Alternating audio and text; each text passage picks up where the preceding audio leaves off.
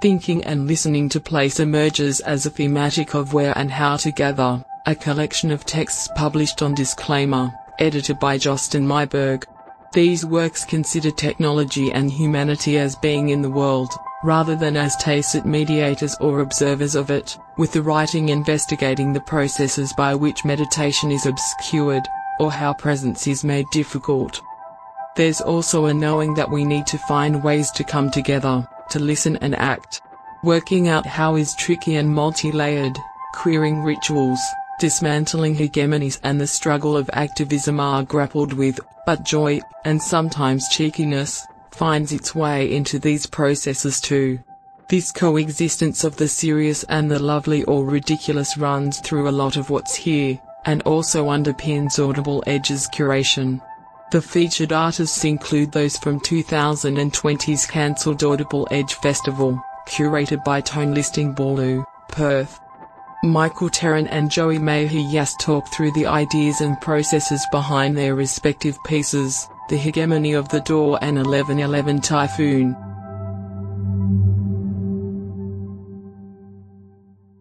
I'm Michael Terran. I am an electronic musician and a writer sometimes, and I teach electronic music and composition at Edith Cowan University at the WA Academy of Performing Arts and the University of Western Australia as a casual academic.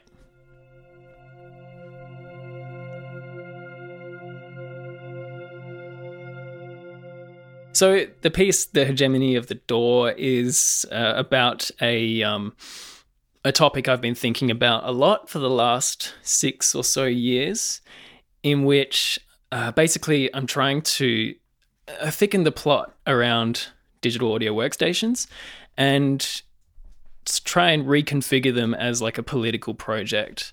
There's this kind of idea, I think, that electronic music or even music made in the DAW is kind of, it's abstract and it's kind of like beyond politics. But what I'm interested in is kind of approaching DAWs and the process of electronic music production, not so much from this very like music conservatoire idea of it being like, interested in like improving my craft or improving technique, but kind of in the fine art sense of like constructing the context, thinking about gesture, agency, politics. So this essay is kind of my attempt, one of several attempts to try and kind of inject some politics and get us to think more critically about the DAW, because the DAW mediates basically all recorded music today. It's so ubiquitous and it's very difficult to describe how ubiquitous it is. The essay itself is kind of a distillation of my PhD, which is called The Grain of the Digital Audio Workstation. So it's just trying to clarify and solidify that into like a relatively small package. And there we are on Disclaimer.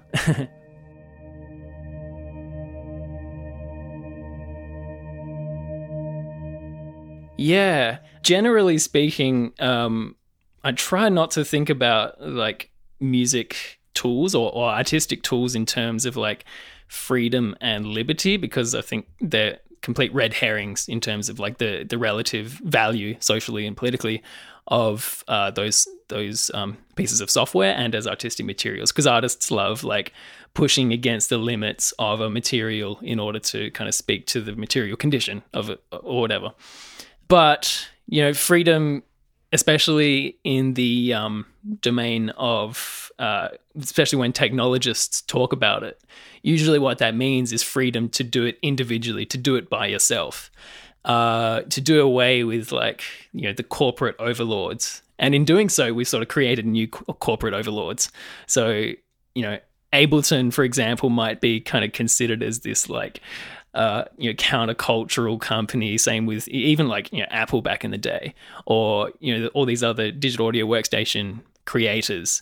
But, there are new corporate overlords now. And so I think we need to, think more critically about sort of taking their narrative of what production is and does and sort of reconfiguring that for our own needs as artists, and trying to think through how to better improve our condition as music producers or creators working with sound.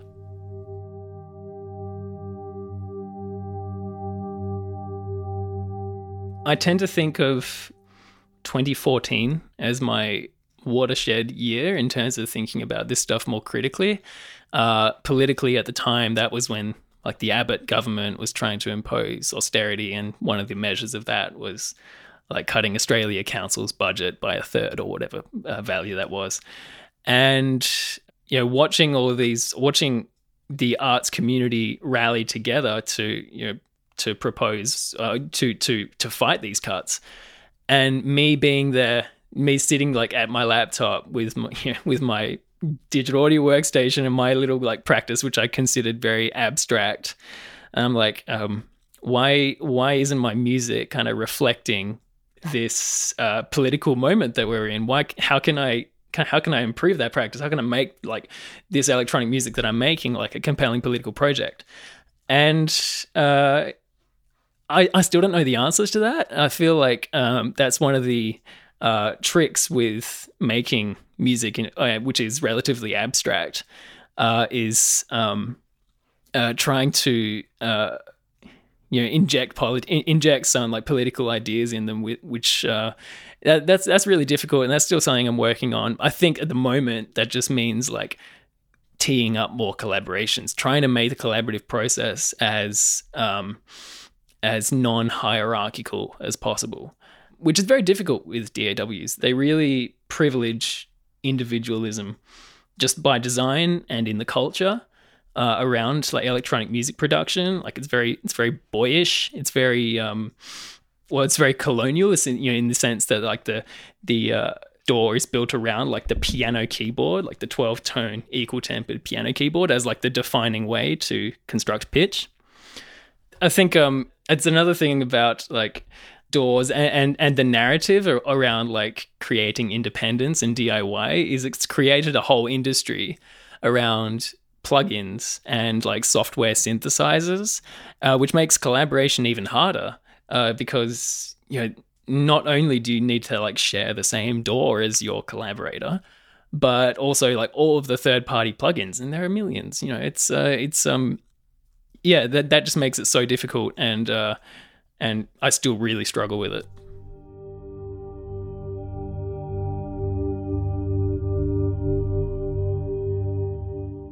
Yeah, in Ableton, like I actually love that sound of like Ableton's warping tool, but and I love the discourse around like people trying to pick out what DAW people are using or whatever.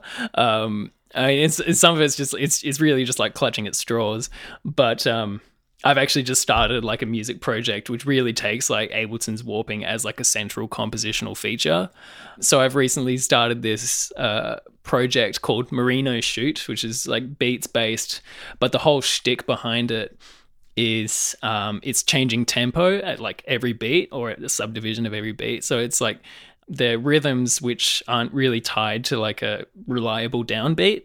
But one of the cool factors around that approach is it's really fun to remix stuff because with Ableton's warping, for example, if you're like changing the tempo, then the Ableton's warping will change with that, so you can turn like really like cheesy like techno or trance or hard style and sort of turn it into this wobbly mess. And I love that. I found that's really fun, and I find that process as well, like starting that project, really made me question, I guess provided some direction as to how to make DAW practice like an interesting political project, in the sense that it is, I try and think about DAW practice in terms of like the narratives that it perpetuates. So the independence narrative is one obvious one. Another one being like, you can make any sound you want. Like that one's so universal when we're talking about DAWs. That any sound can be built. It's just you're only limited by your imagination, that kind of thing. But some of that I'm really interested in is I call it like the observer effect, in which how it changes the way you think of music when it is fully visualized in front of you on the screen, which is like the definitive feature of DAWs, the fact that you can see everything. So I think in the Hegemony of the DAW, the piece that I wrote for Disclaimer, I talked a bit about how DAWs are visual processors as much as sound processors. And the reason why that needed to happen in the first place is because we internalize visual information much quicker and possibly easier than sonic information. So, a project like, these beats that I'm doing, in which like everything's kind of tempo is kind of randomized, it completely like severs this relationship between like, this very boring way that DAWs visualize information and what you actually hear. So I find that really interesting.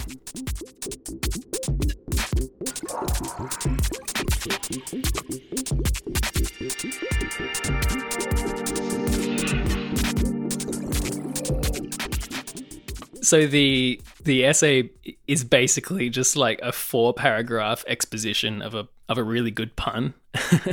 And so the song No Scrubs by TLC, it's one of the last songs to have been kind of mostly like constructed, mixed, mastered, recorded kind of in the analog domain. And then Ricky Martin's Livin' La Vida Loca with Desmond Child producing moved everything to Pro Tools. And as a result of that, that sort of necessitated a big shift in the economics around music production, because Pro Tools is cheaper than your massive 32-channel solid-state Logic mixing console or whatever. And so the pun is basically that to edit sound in the analog domain, you have to kind of like scrub the wheels of the tape machine in order to find the exact onset of the sound, and then you can make the splice and then change that around. And I just really loved that, because like no scrubs meant no, you can't scrub anymore to do that, because it's all in it's all in Pro Tools now. I'm very fond of that pun. But in terms of like the language around this kind of stuff, I think one that I'm very interested in is the language around the term producer. So when an electronic musician calls themselves a producer, that means something quite specific, and that differentiates from someone who self-identifies as a composer or a sound designer or a musician or an instrumentalist. I'm very interested in how the language has changed from the producer being like, the film producer, like the supervisor, or like the logistics person, the person who's trying to get the creative director to do exactly, to realize their vision or whatever. And then producer as like recording culture emerged. So I'm thinking like 60s to today, being like the creative director. So the creative director saying to the band, "Oh, you should try this and this and this and this." And then in the last 20 years, the producer has become sort of the entire like your judge, jury, executioner of their own of their music. So they don't collaborate. They write the music, they mix it, they master it, sometimes. And I find that really interesting and a bit sad. So I describe it as like the deregulation of musical labor. Deregulation sort of implying that by removing all of these barriers between like recording, composition, mixing, mastering, all of these, in the 60s and 70s and stuff were like unionized jobs in which the sound recordists had, they did this and this and only this, and the mixing engineers only did this, whatever. Those barriers have been completely deconstructed with the DAW. So producer just now means you are doing everything by yourself. So I find that change of language of what the producer has meant to be really interesting. I kind of like that, the classic Marxist line of like seizing the means of production. I think about that a lot in terms of electronic music production, and how we haven't really seized the means of production, by which I mean the door. The door is a means of production. And I'm really interested in how you can actually, like, if you can't seize like the material means of production, by which I mean like making a brand new door, which, you know, makes it super easy to collaborate or whatever. I don't have those skills, so they'd be difficult for me. But, you know, if you can't seize those material means of production, then maybe the narratives around music production. So I think my music and my research is kind of addressing those narratives and trying to bring them to light and encouraging a conversation around them.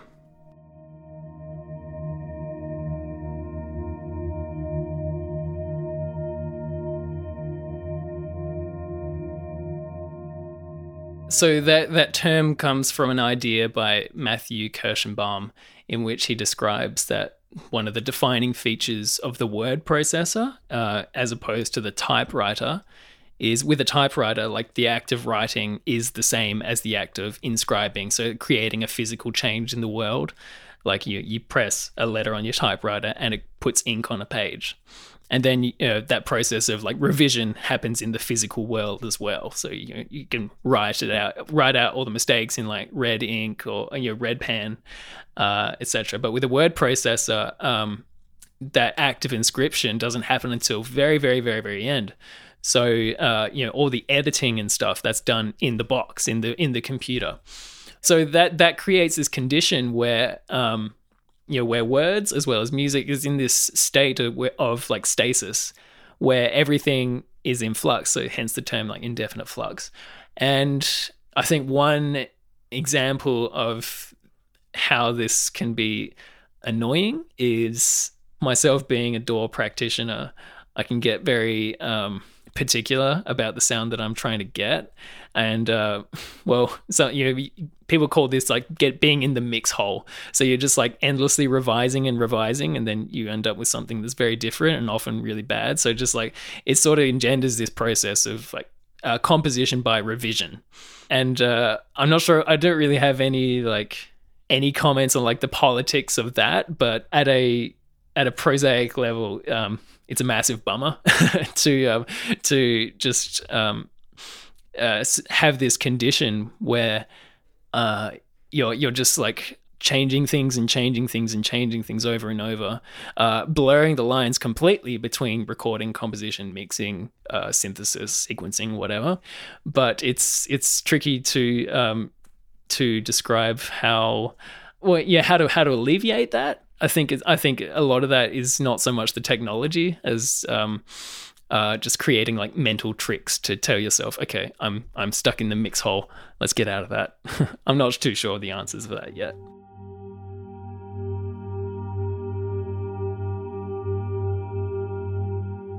Everyone learns DAW-based practice differently, and for a long, long time, the de facto educator of DAWs and electronic music production was YouTube. And as such, everyone's learned in a different way. I think it's interesting that universities have latched on to the demand to learn DAW-based production, because it is a very steep learning curve. But even when it's like heavily institutionalized, the way I teach at universities, everyone deals with things. Everyone has their own quirks, their own way of using this software, and that in itself, the fact that there is like that, because all the boundaries for everything are so blurred that there is no standardized kind of way to make this sort of music, that in itself promotes this individualist music culture. And I'm not sure if there's a fix to that technologically. It's kind of silly to think that technology will solve our problems anyway.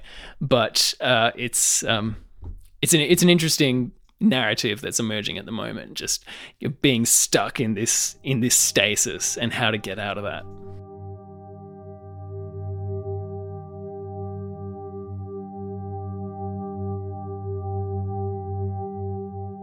There's this trope around like Perth being like the most isolated city in the world or whatever. And I'm not sure how entirely true that is, because Perth being, part of like one of the wealthiest countries in the world and having good internet access, like the actual isolation is really not that bad. Like cultural capital is pretty high in Australia, let alone Western Australia. So I don't know, maybe being from Perth or from like sort of is a good way to think through like these ideas around like loneliness and isolation, and how doors exacerbate those. But I'm also not sure if making broad generalizations about someone's location is particularly conducive to interesting practice. But it's something I think about, and I really love all the artists who've done awesome stuff for this disclaimer edition. So it all reads and looks really good.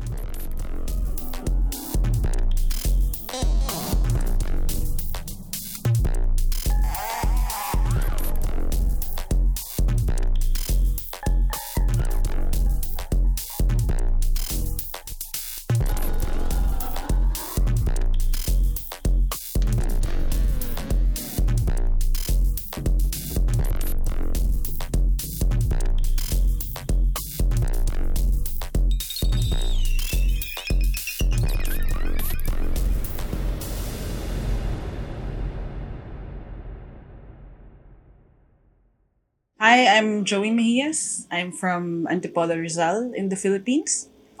I'm a musician and a projection designer, and I sometimes perform under several names. But Joey and I is my main pop, experimental, and collaborative project.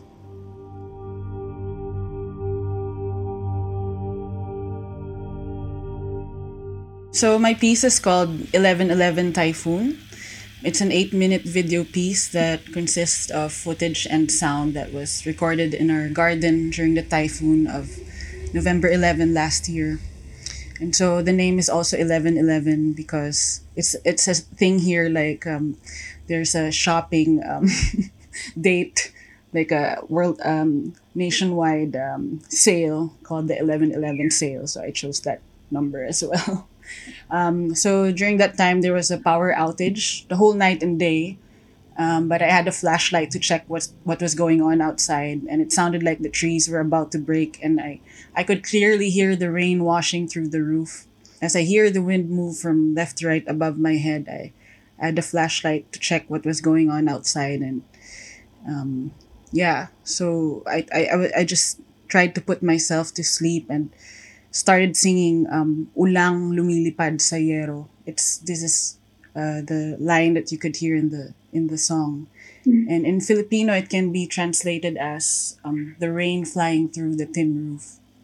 So for this piece, I wanted to express the feeling of being inside, of being in a safe place while there's some sort of chaos and unpredictability happening outside. And that time I was asking myself, why am I being silenced? At the same time choosing silence to just observe and accept the passing of the storm. So a few months after, I performed the same song on the same garden, sort of simulating the typhoon, but still processing that same feeling of still having to survive a storm.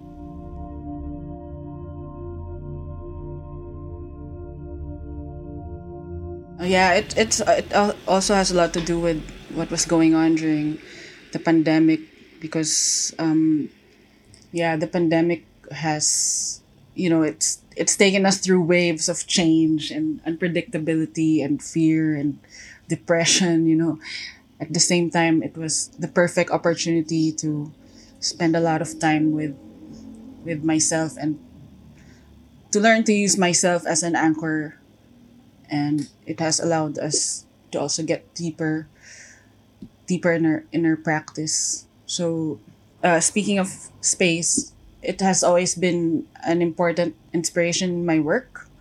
How we take memories from different spaces and almost literally bringing those fragments to another place and another time and another setting. In the piece, I wanted to simulate the storm in another time and place and environment to sort of remember the feeling of the original context, the past context. at the same time, taking those realizations of being calm, of being quiet, of a feeling of pain and frustration, and reflecting it back to another moment. So space is part of theater, and theater allows you to do that with a live audience and give them the full experience. But since this cannot be done at the moment because of our new situation with COVID, video becomes the medium. And that is another simulation for me. At the moment, the matrix is becoming more and more apparent. The simulation feels more real, and we need quiet moments, moments with nature, moments of acceptance to remember that everything is perception anyway.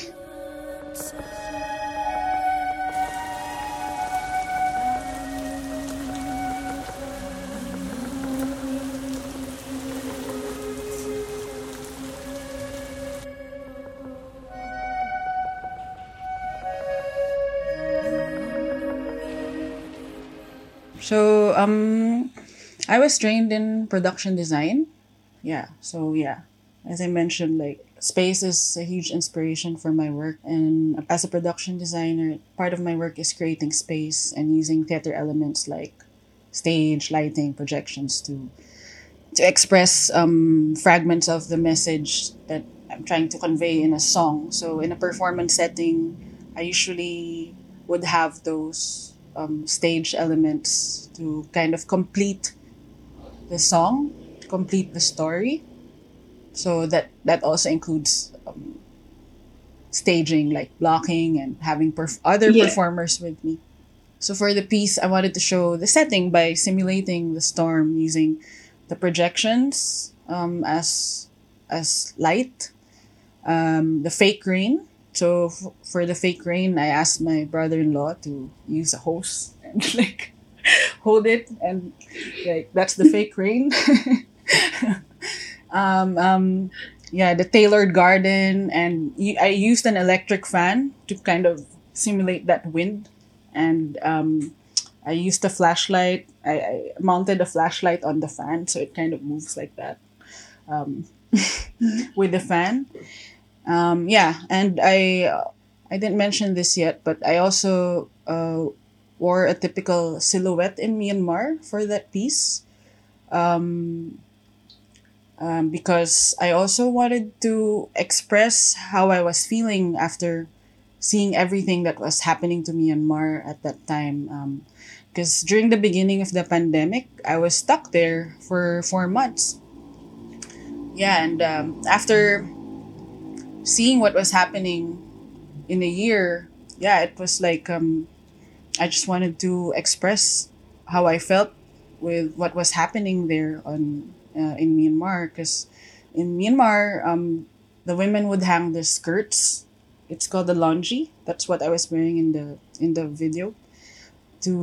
They would hang the skirts on the street as a form of protest against the military, and it was a way for me to somehow fight back, even while the situation was helpless. So yeah, the performance of the song was live, but in an artificial setting, and somehow the act of performing itself was, reminding of the reflections that I was going through the storm itself.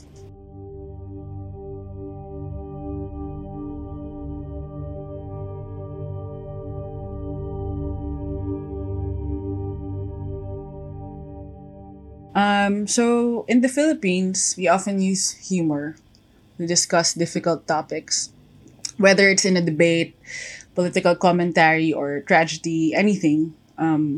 Sometimes to the point where humor dilutes the topic.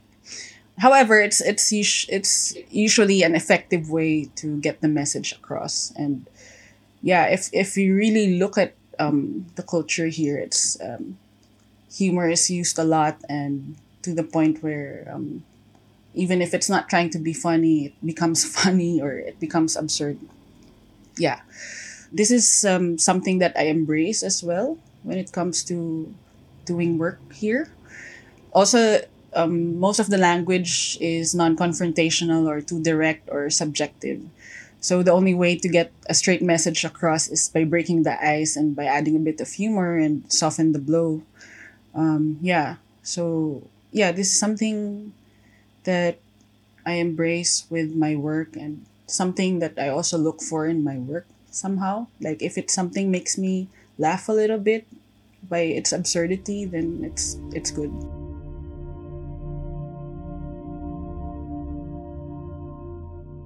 Yeah, so technology allows possibilities to create solutions, solutions that would never be possible in the past, or wouldn't have been possible before. And it brings more possibilities to explore the existing reality or limitations. And connecting this to art, performance, music, sound, films, it brings more possibilities of emotions as well to an audience and to an artist itself. But it can also be limiting when it comes to having the actual means to afford it. And at the same time, it also allows access to those who cannot. Sometimes it contradicts itself, but at the end of the day, it's really about resilience and creativity and making use of what you have. And this, I think, is the best thing we can take from technology as artists and as humans. And it's always been something that inspires me to kind of like take this technology from somewhere else, something that we probably cannot afford or something that we don't really have access to, and kind of using it in our own way, and just using creativity basically, and working together to kind of create something different and to bring that full experience to our audience. Yeah.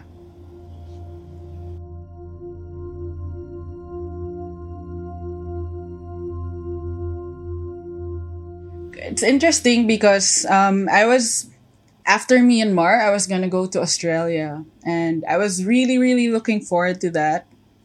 It was like my first tour outside, like a long tour outside in another big country. And Justin has only been very helpful. He was really patient, and that really, because of that time, like from March till now, like a year, right? Since it was supposed to, the festival was supposed to happen. It also allowed a lot of space to kind of really explore new work, to really explore new practice.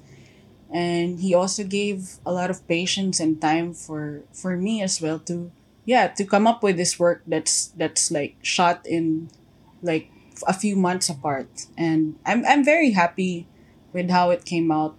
It came out really naturally, and I think it started, like, it's gonna start a series of things and exploration for me. So this kind of work. So I'm really happy that with the process, and also like the happy accident that it spanned for like a whole year.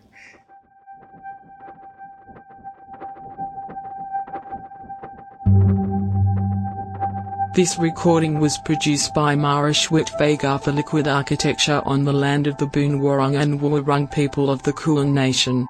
We acknowledge them as the traditional owners of this land and recognize that sovereignty has never been ceded. We pay our respects to their elders past, present, and emerging. Liquid Architecture is an Australian organisation for artists working with sound and listening. To learn more, head to liquidarchitecture.org.au.